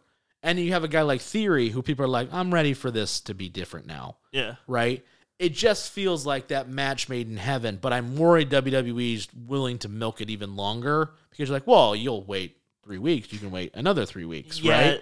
I'm very scared for LA Knight and the momentum. Yeah, that is the WWE problem, where I think at least Tony Khan sometimes realizes and then pivots quickly, because like the Acclaimed we always bring up, but like he had like they lost the match at All Out, and went that crowd reaction 2 weeks later. Let's book it again. Yeah, let's book it again, like right now. Yeah. Like they're like, he's usually pretty good at that, but then we see like WWE with like the Rusev Day thing, that was the hottest thing ever, and then went, nah, I'm good. We're good, and there's you'll get the U.S. title for 3 days. But there's like a lot of instances of that in WWE side, where it's like, let's wait a month and see if you're still hot, and it's like, why wait a month? Well, Daniel Bryan. Daniel Bryan. Everyone's like, give him the title, and we're like, or we cheat him out. Or we do a Dusty finish and he beats him, and then we take the title away the next night. Remember that? That was annoying too. Or the same night. Yeah. Well, no, remember, because he beat Orton the next month at Hell in a Cell, and then the next night he came out and they're like, the referee made a mistake. Oh, sure. Remember that? Right? I was thinking the money when he I'm thinking the Dusty finish. The Dusty finish is the babyface wins it, and then due to some technicality, we're going to take it away from you and give it back to the world champion. Sure. Yeah. So I'm a little nervous that, like, they're going to miss the boat on this guy who has gotten over organically. Like I said, no big feud, no like 5-star match where you go, who the fuck is LA Knight? It's strictly character. It's all character. It's all him going out, cutting the jib and like just going for it, right? Yeah. And I'm very nervous. I'm hopeful that we get him in theory at SummerSlam. It's for the title, get the win, because I think at that point you've got somebody who's going to get probably one of the top 3 loudest reactions in LA Knight, which is crazy to say. And then you're going to have the biggest, like, nope, hard pass, go away, Baron Corbin level, I don't want to see you. Yeah. Right? And like that's something I want to see and I want to be a part of, but also I'm nervous that they're just not going to pull the trigger. You know what I mean? Yeah. I'm very nervy. Yeah. Very nervy. Well, helping that the guy from the LWO, Santos Escobar, he won the first part. I was like, all right, so whoever wins the second part is got to... Maybe, hopefully. Pretty pleased. Who's in that fourth part? Because they're like, so you got LA Knight, you've got Rey Mysterio, you've got... Sheamus. Sheamus is another one. And then he had someone else. Because the first one had AJ. I thought AJ was like... Yeah, let me see. US... AJ's not doing anything right now. Oh, that's not going to be right. WWE. How do I look this up? Tournament, I guess? You could just go to WWE.com. But I don't know. Did they have it located yet? I don't know. Oh, I can find it. You do it. You're much better at the Googles than me. I'm not how you say good at things. That's great. Imagine just not. Yeah, I suck. Looking things up. Yeah, no. Talk to me a little bit, too, while you're looking that up, right? Is... the WWE product and stock prices and merchandise and attendance. Did you find it? Cameron Grimes. Okay, I can't believe we missed him. Rey Mysterio, Sheamus, LA Knight, and Cameron Grimes. Okay, yeah, one of these is not like the other, but it's fine. Sure. Well, Sheamus is pretty good. I was saying Cameron Grimes is one of these is not like... Oh, sure. I thought you were saying like one is above everyone else. I was like, well, Sheamus is pretty good. You got a whole bunch of guys that are over, and then Cameron Grimes. Yeah. To the moon. It's an interesting time because as, AEW is making so many great strides. You're getting Wembley and doing all these things. And then you look at the other side of WWE, and man, they are literally have never been hotter. Mm-hmm. Like, monetarily, the attendance is way up. Yeah. Gates are way up. Merchandise, ticket prices, stock price, every level that you can talk about in moderate levels of success, they're hitting. Every week we see biggest show ever in New York at Madison Square Garden. Most paid attendant, right? Okay, we got the most money we've made ever at a pay-per-view, right? Ever. Yeah. All this stuff.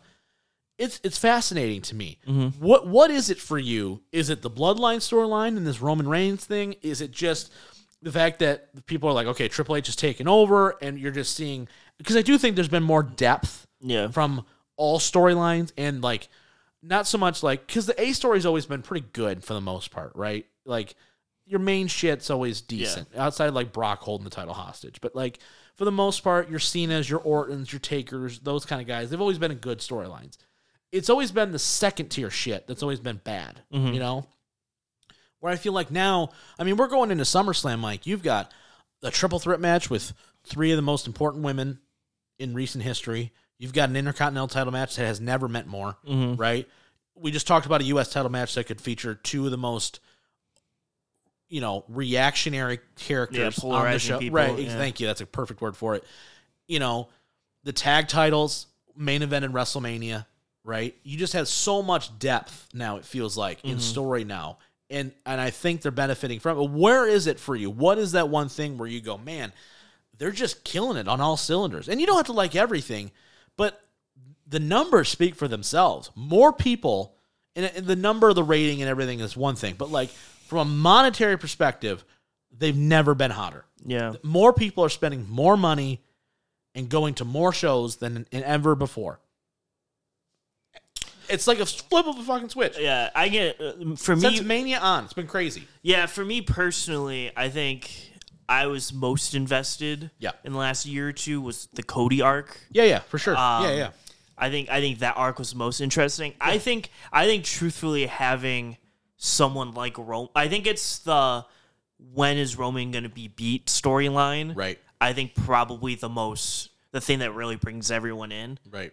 In all honesty. And I think that's why AEW was doing so well when Kenny was champ in 2021, right when COVID came back, like when COVID was over and crowds came back, was there was that like year, like that half a year period over the summer and everything where everyone was like, when is Kenny going to lose? He's holding every belt ever. When is he finally going to lose? Such a great time. Everyone just like knew it was going to be Hangman, but it was like, when is it going to happen kind of thing. Right. I think everyone kind of knows it's going to be Cody. It better to be. do it. I mean, I guess it could be Jay, or it could be someone along. It could be Gunther for all we know. It could be anybody.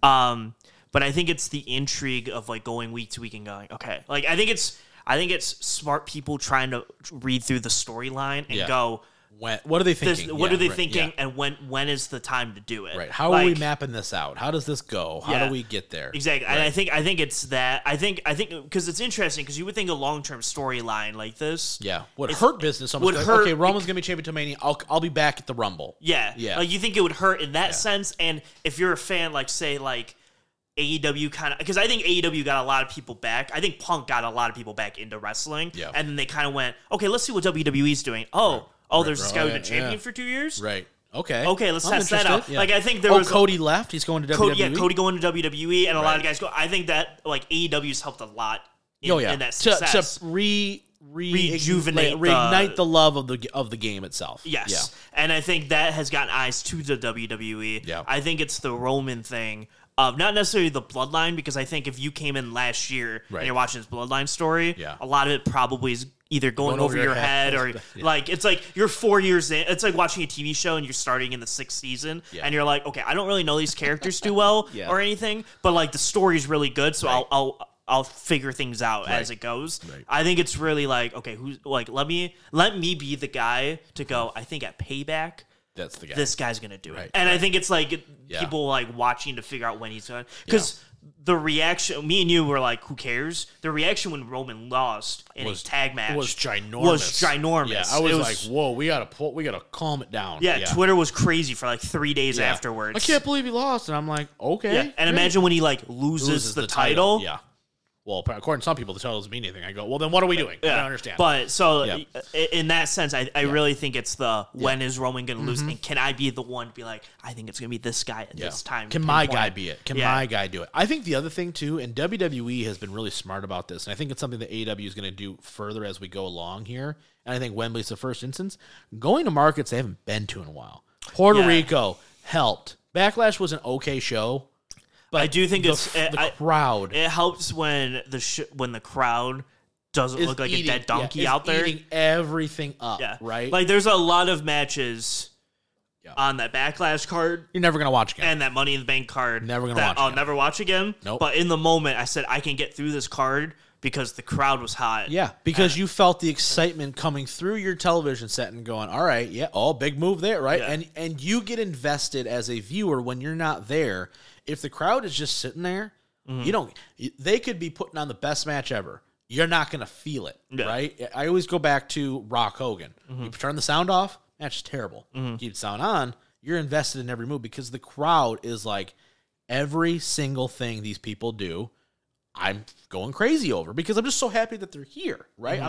I can't believe I'm seeing this moment, right? Like Punk and Joe 2 weeks ago, magnetic energy was fantastic. But people are like, I can't believe we're seeing this, right? FTR and Bullet Club Gold, they had them at the point where people are like, I don't know what else you can do. You know what I mean? Like stuff like that it's been huge, right? To be going to these areas. And I hope Detroit's like that for SummerSlam. I really do, because we really need to show out. Because we really need to kind of earn the fact that I was going to say, if we're just sitting on our hands for most of the time, suck, it's going to be shit. And it's going to be like, oh, great, we're never getting a show ever again. I know. Better get ready to that Chicago drive because we got to go to a lot of those. But the crowds going to place they haven't been to in a while, and I think that's why Detroit got this, too, by the way. I think it's 100% why. It's like, okay, we haven't really had a major show since Mania 23, like big. I know they had the Rumble here, but the Rumble's, I think, almost an outlier in some capacity because it's really, one match that people care about.